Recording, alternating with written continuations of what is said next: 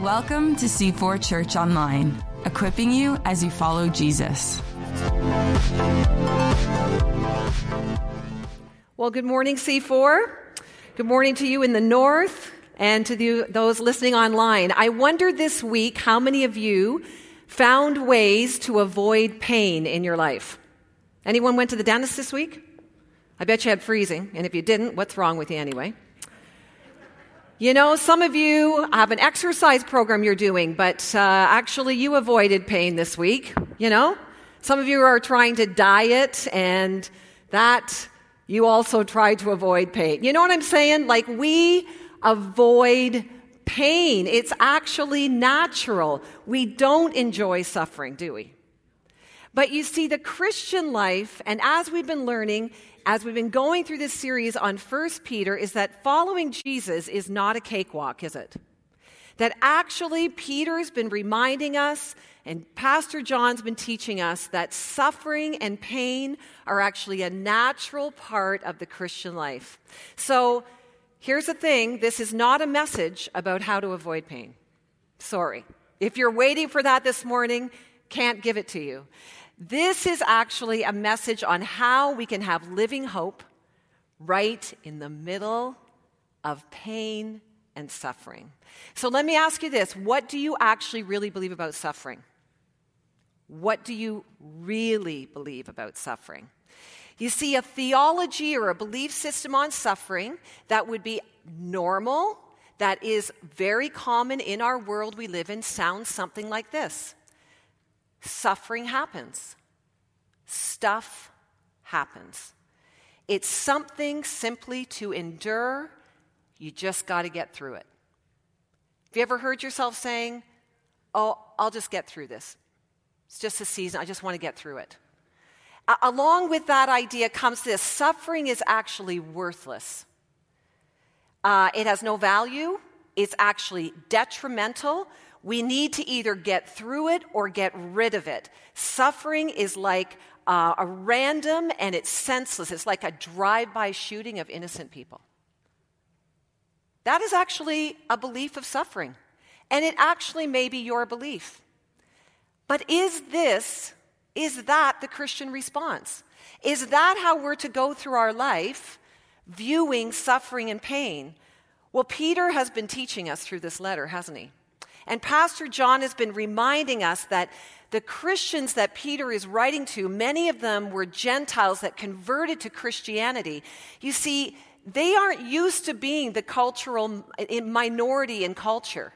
They're used to being very comfortable and at home in their city. But you see, now that they've accepted the gospel of Christ, now they say that they're going to choose to follow Christ, they are experiencing isolation. And they're experiencing personal hostility in their life.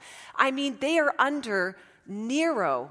The reality of the persecution of Christians is very real to them. Certainly, they would feel that signing up to follow Jesus has not turned out to be such a great blessing.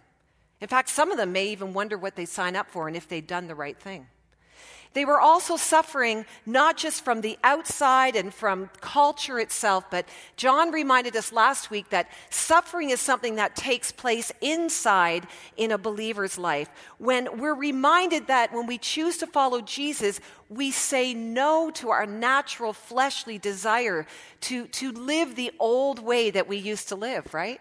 We choose no longer to be just part of the world and living the worldly way of life. We say no to partying, to drunkenness, to worshiping other gods, to sleeping around or sleeping with our boyfriend or girlfriend. We say no to these things. Why? Because we're better than others?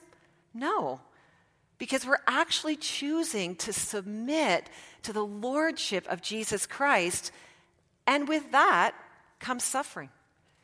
You see, there's a few sources for suffering. Scripture reminds us that the world, our own flesh, and the devil himself are sources of suffering when you are a follower of Christ. The world will mock you. They will misunderstand you. You no longer hold the same values.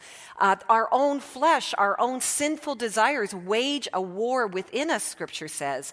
We stop giving in to our natural desire to sin. And the devil himself is simply out to destroy us. We may not be under the threat of ISIS, as many of our brothers and sisters are even today, and that is not our assignment yet. But we are under the ruler of the prince and the power of this air, this evil one, Satan himself, is out to cause us suffering and pain and simply to destroy us. So what do we really believe about suffering? Is it something that just happens and you just have to get through and there's no meaning to it at all? Well, let's look back into Scripture today. 1 Peter chapter 4, and we're going to be starting at verse 12. And Peter opens with these words, "Dear friends."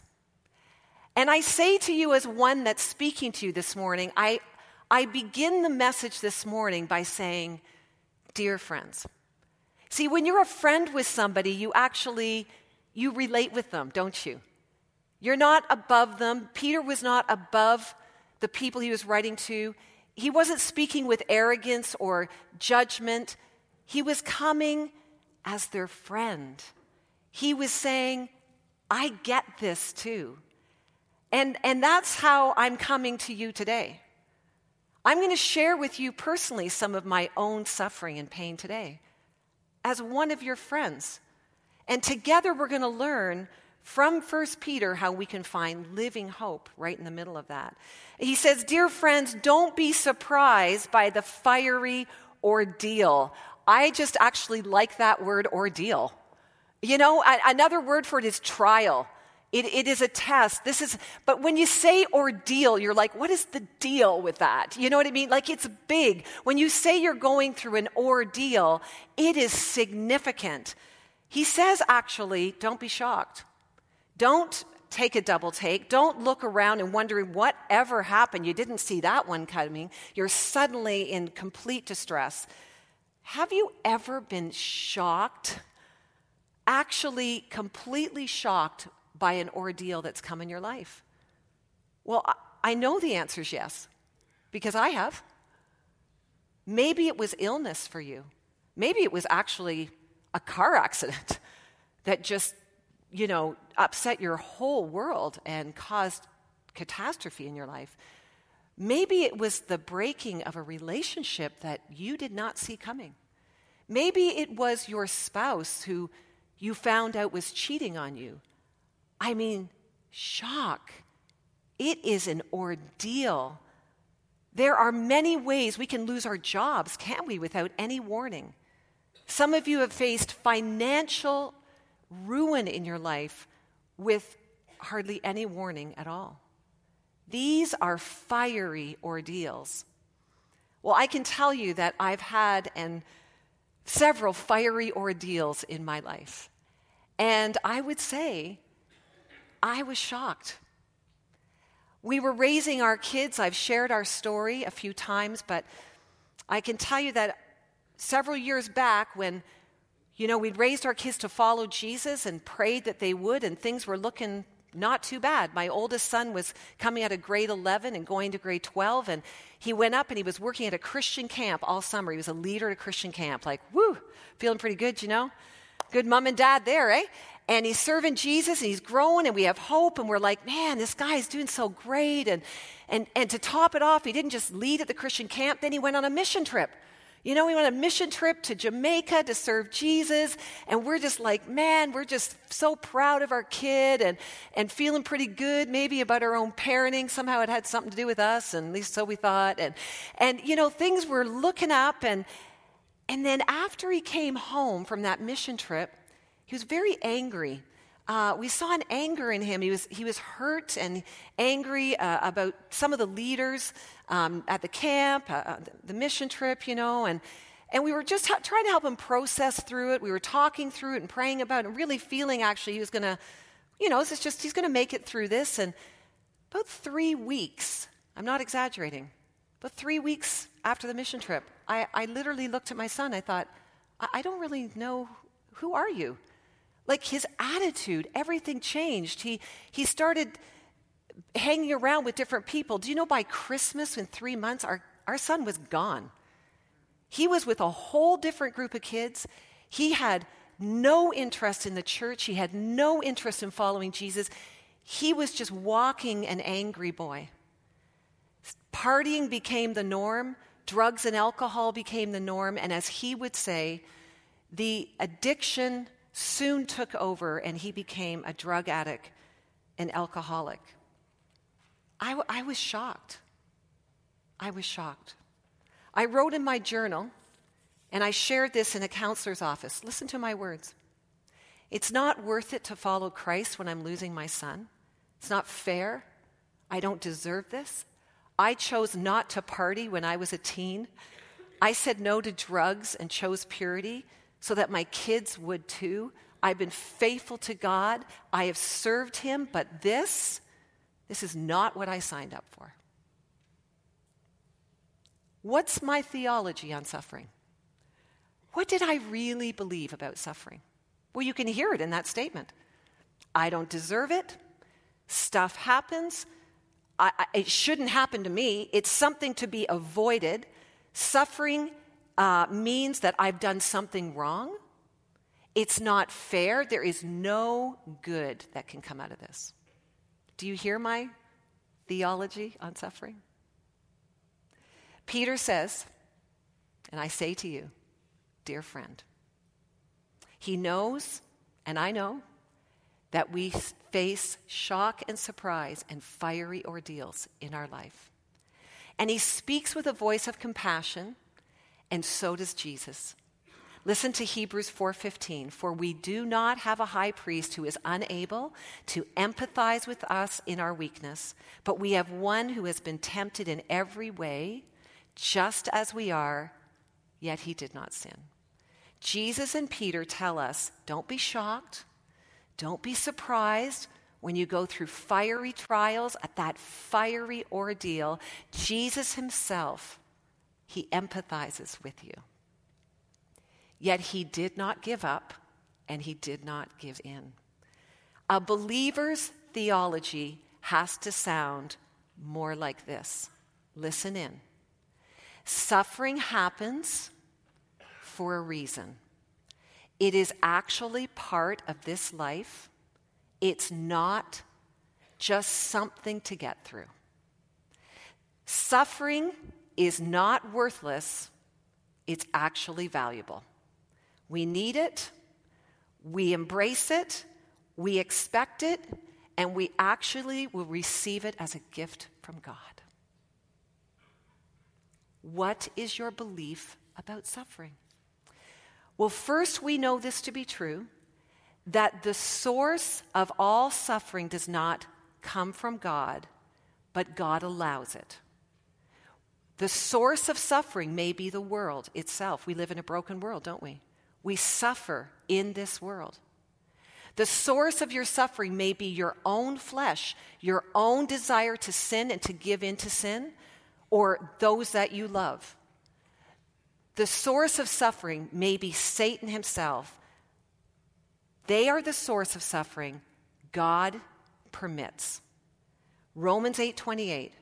For we know that in all things, the good things, the bad things, the ugly things, God works for the good of those who love him. Therefore, the Christian suffering isn't just something to get through. It's not a random act, senseless act. God uses suffering in our life as part of his divine plan, and that is why we can actually have living hope right in the middle of it. You see, that changes everything. I'm going to show you 4 reasons in this chapter why suffering is actually part of the normal Christian life. Are you ready? Will you lean in and receive this? Here's reason number 1. Suffering comes in our life to test us, to actually prove that our faith is real, that our faith is genuine, that our faith is authentic. John taught us this in chapter 1, verse 7 of Peter. He said, "These have come so that the proven genuineness of your faith, of greater worth than gold, which perishes even though refined by fire." These have come. These trials have come. Peter says, don't be surprised.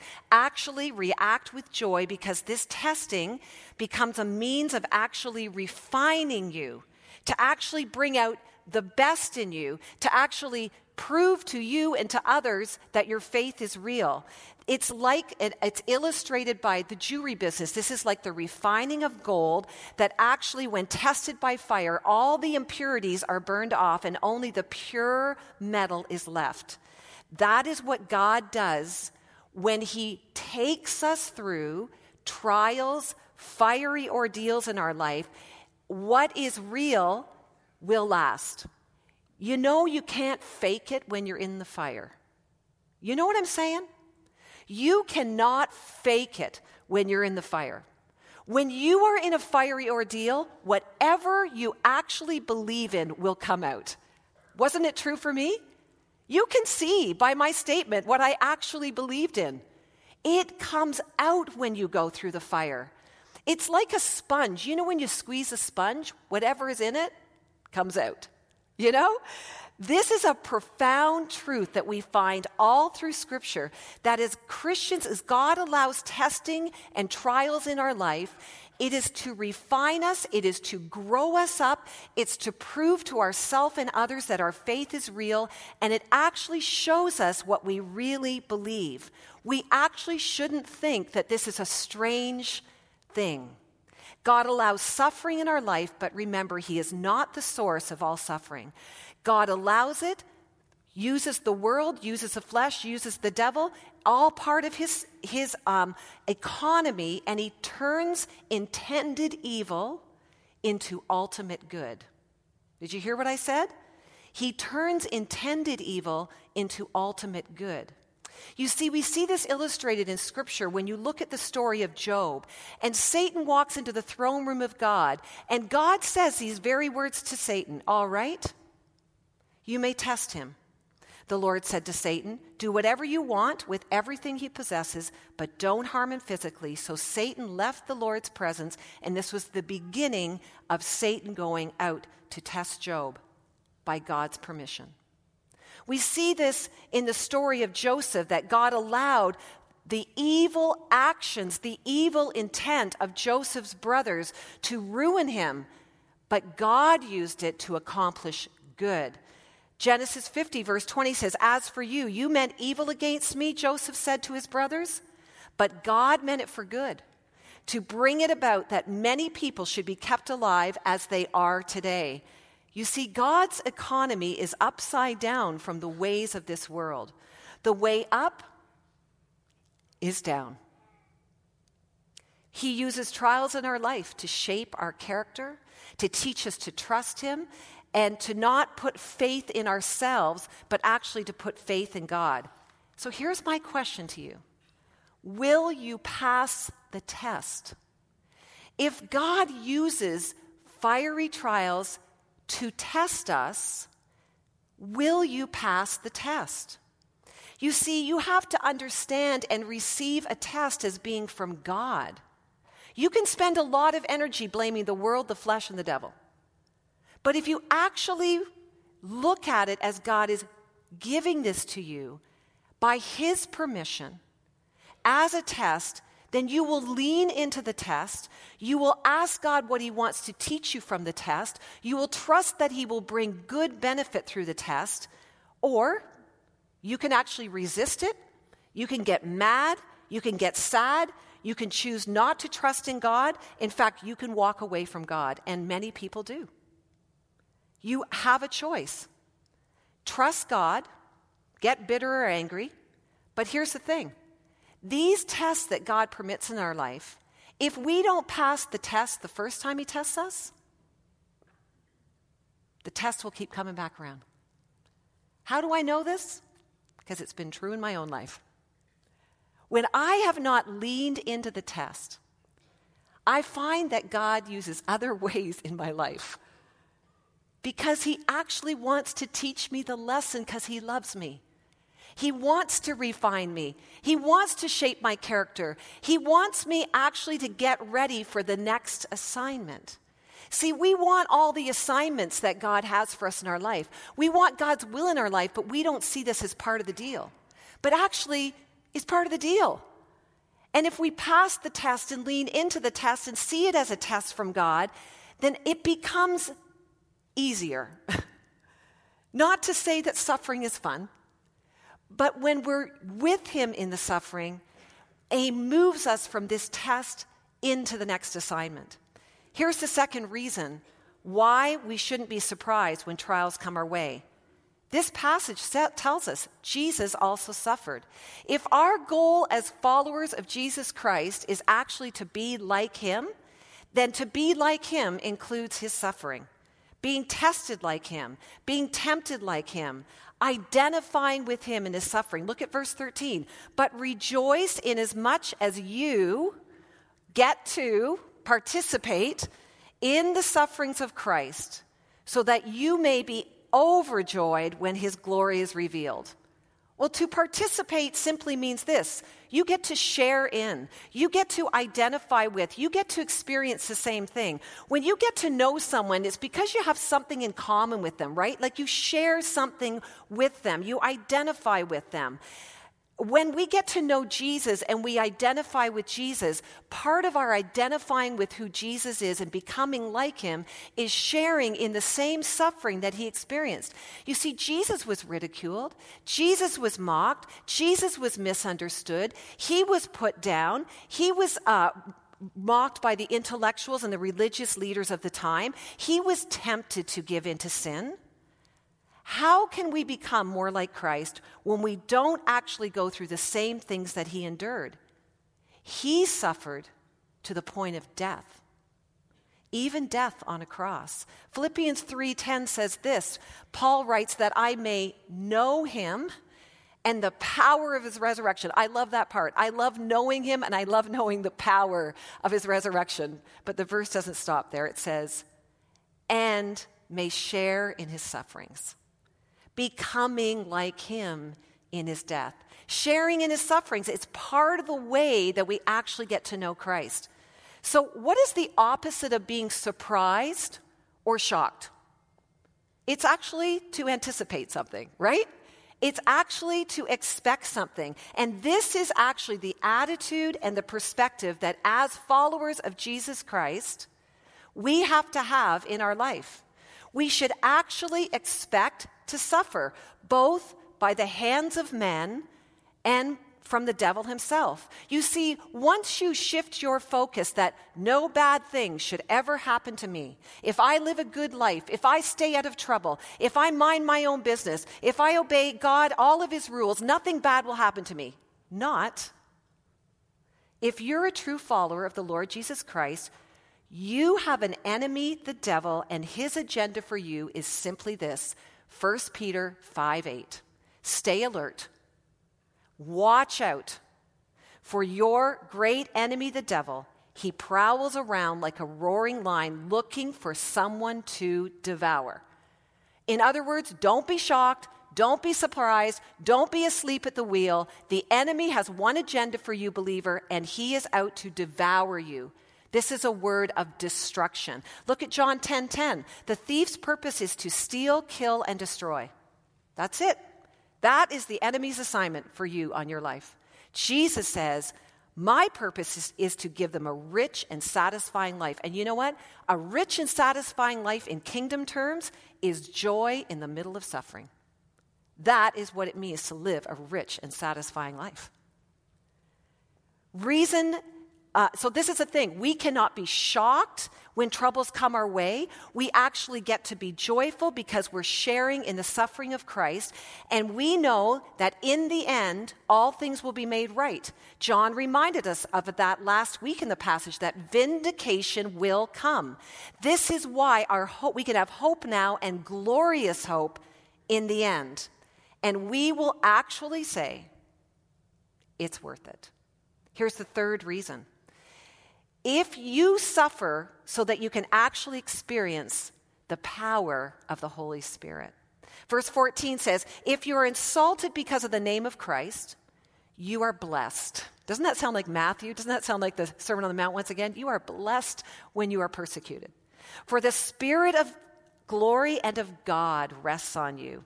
This is speaking of the empowering presence of the Holy Spirit, the very Spirit of Christ that dwells in you as a believer. Ephesians 5:18 says, don't be drunk with wine. In other words, don't be under the influence of something else. Don't let something else control you, because that will actually ruin your life.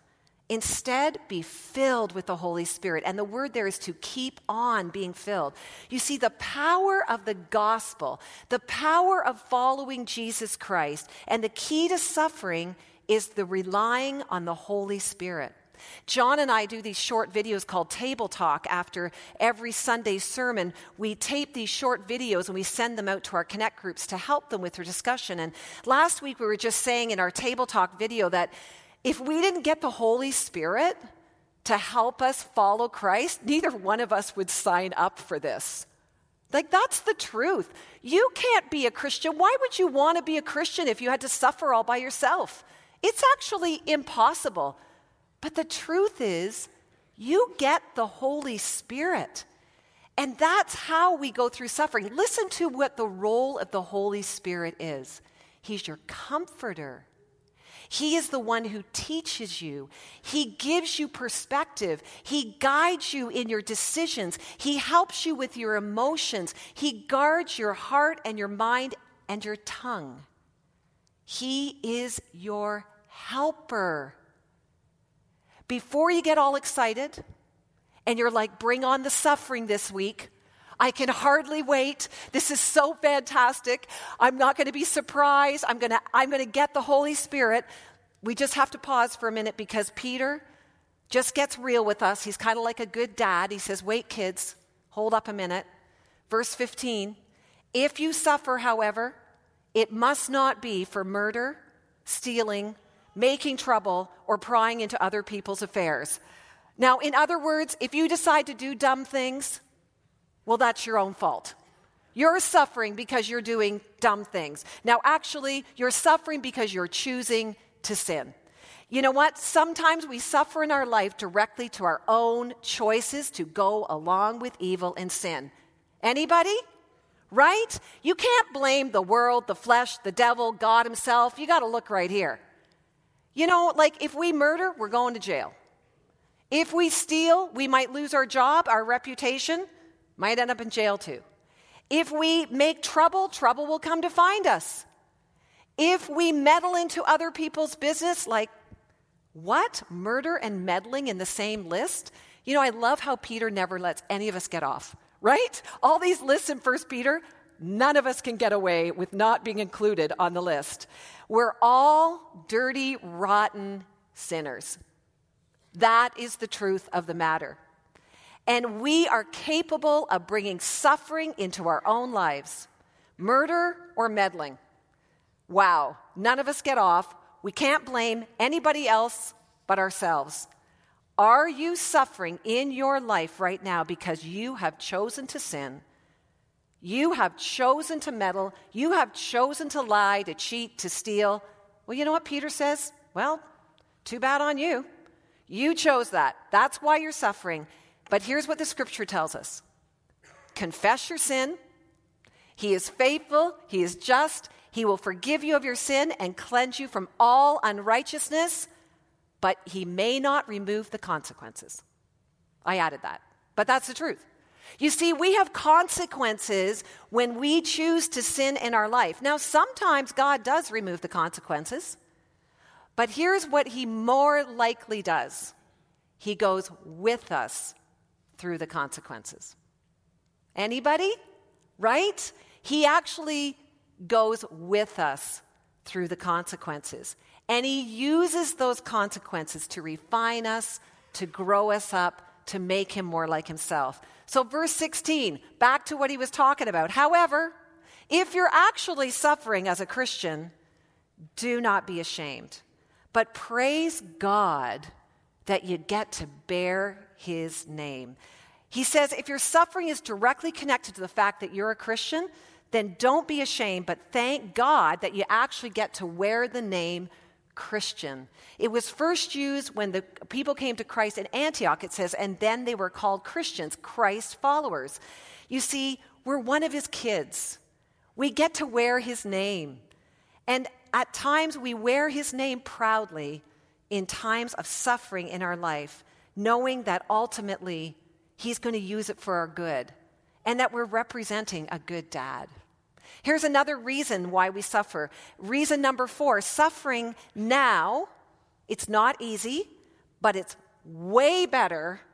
It is much better than suffering in eternity. Verse 17 says, "For it is time for judgment to begin with God's household.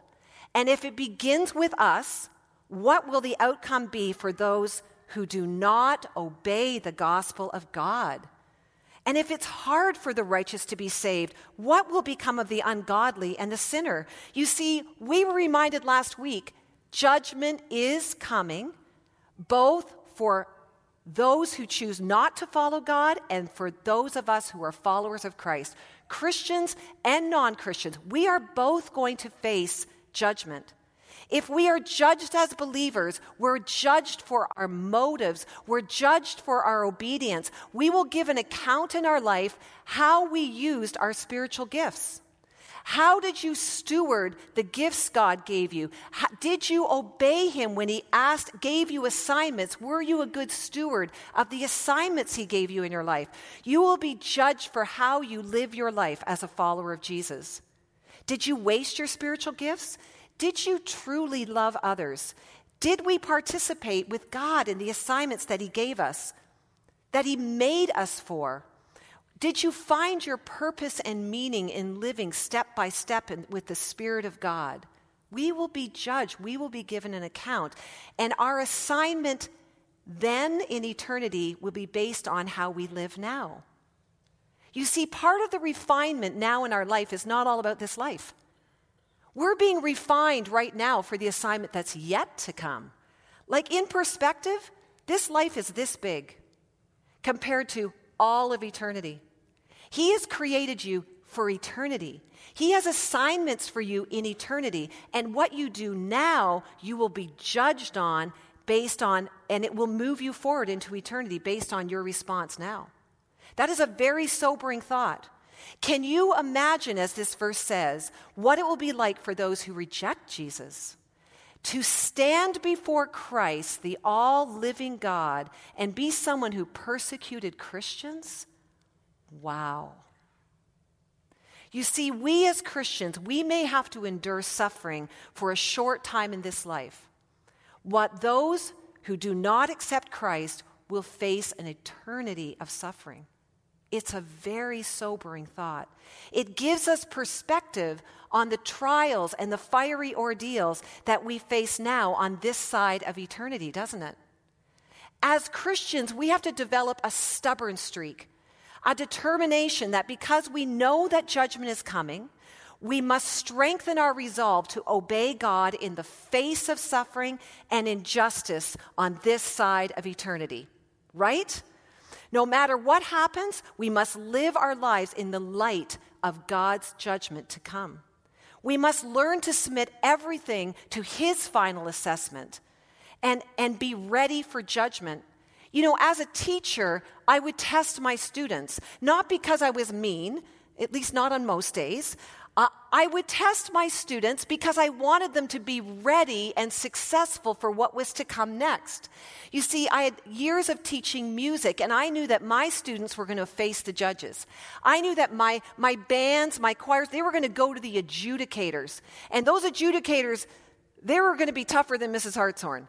And I wanted them ready because I wanted my kids to, when they were ready, when they had to go before the judges in competition, or they had to go to Music Fest Canada amongst all these other bands across our country, that they would be ready, That's why I tested them, because I wanted them to be able to face the judge and go with confidence before the judge, that they had been refined and that they were ready to receive the judgment that would come to them, but that they had been tested and they were ready to stand.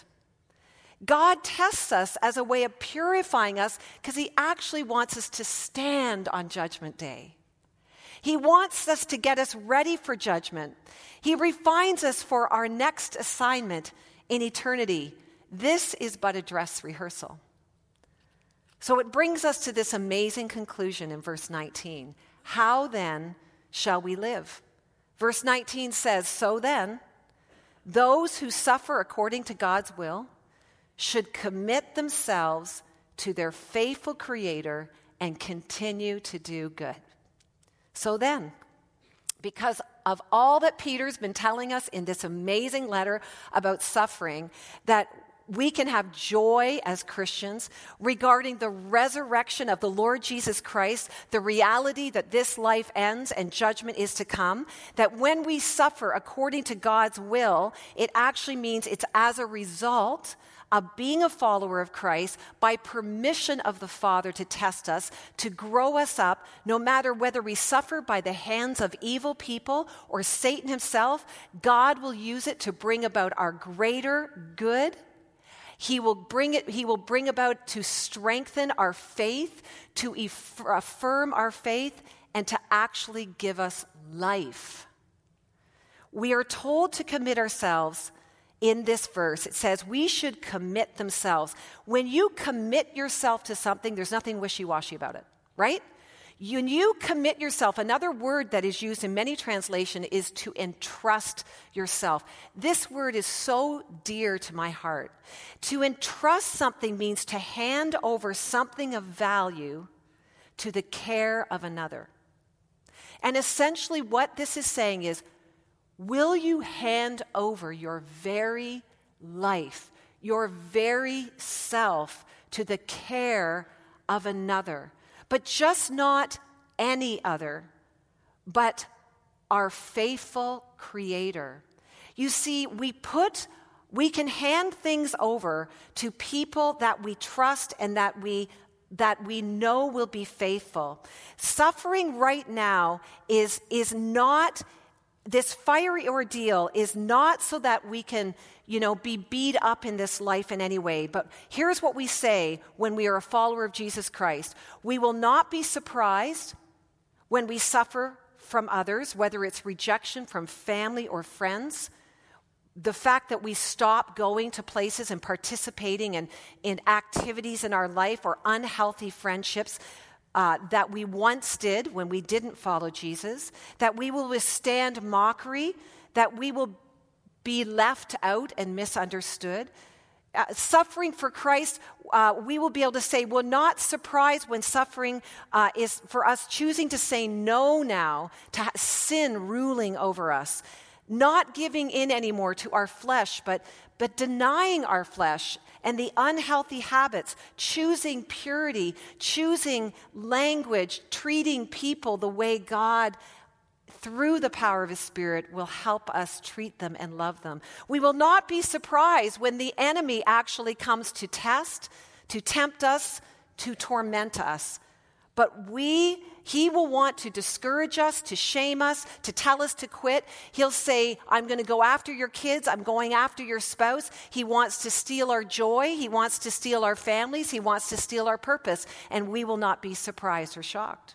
Here's our response, church. Lean in. Here is our response. Here is our theology. Here's our belief about suffering. We will receive this trial as a good test from God. Anybody? Will you receive the trial as a good test from God? We actually want to learn the lessons that He has for us. You want to learn the lessons? We won't waste the trial or the test or the suffering. We will actually welcome it.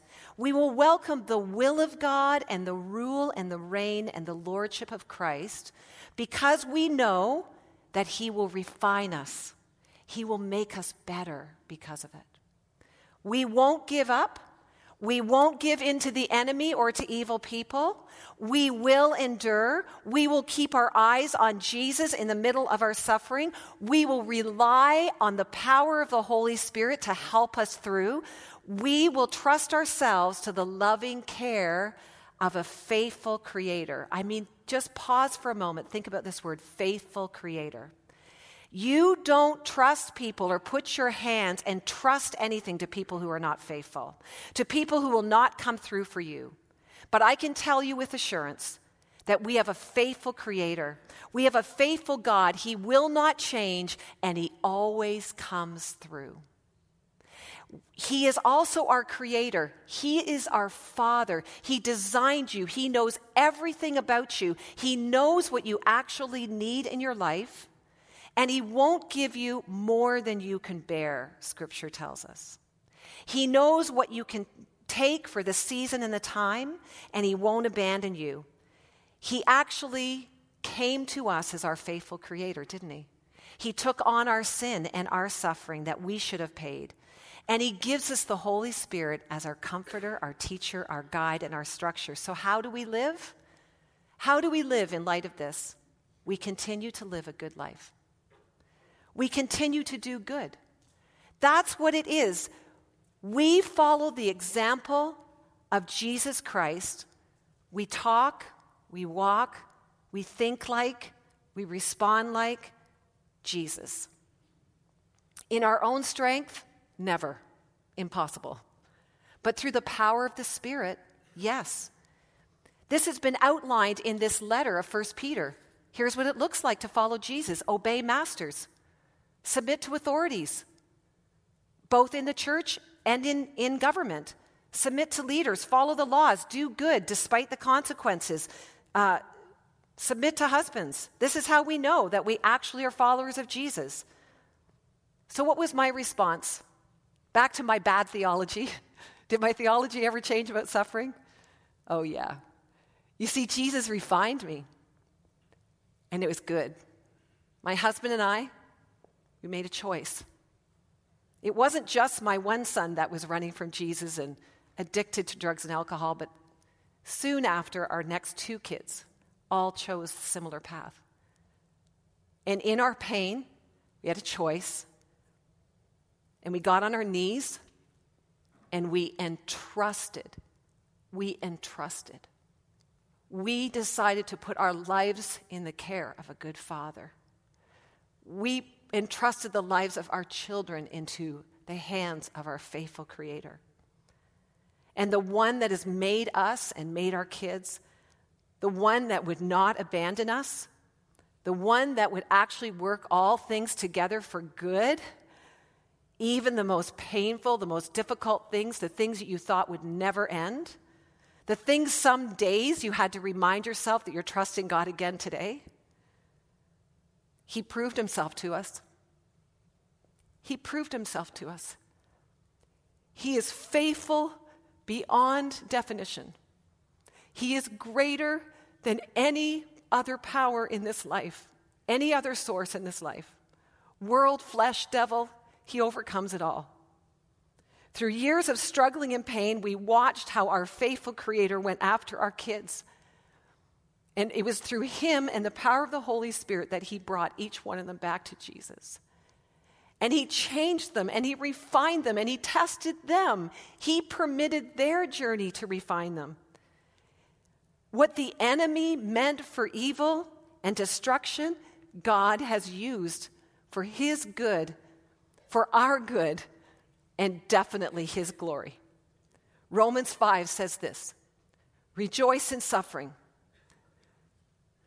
But we also glory in our sufferings, it says, because we know that suffering produces perseverance, perseverance character, character hope, there it is, and hope does not put us to shame, because God's love has been poured out into our hearts through who? The Holy Spirit who has been given to us. Church, how will you respond in the middle of your fiery ordeal? As the band comes up now, as we prepare to respond in worship, I want to ask you this question. What is your true theology and belief about suffering? What do you actually believe about suffering? Do you believe that that's a test from God? Do you believe that you will get the Holy Spirit? Do you believe it's because you're identifying more with who Jesus is? Do you believe that it's part of your growing up? Do you believe that he will do good with it? Will you entrust yourself to the care of a good Father right now in the middle of that ordeal? The one who loves you, the one who suffered for you. In our discussion guide this week with our Connect groups, it asked this question at the end of the study. What suffering do you need to thank Jesus for? When you start thanking Jesus for suffering, changes everything. Changes everything. But I have to ask this question before we close. If you say you're a follower of Jesus Christ, but you're sitting here and you actually can't think of how you might be suffering as a Christian, I'm not talking about suffering for doing dumb things. That's your own problem. You got to confess your sin. Some of you need to confess your sin about the choices that you've made, and that's the result of your suffering. The Holy Spirit will walk you through that consequences. But if you are not suffering because you're a follower of Jesus Christ, you're not experiencing suffering, you actually have to ask yourself an honest question. Are you a true follower of the Lord Jesus Christ? Because one of the ways that we prove our faith to be true is in suffering.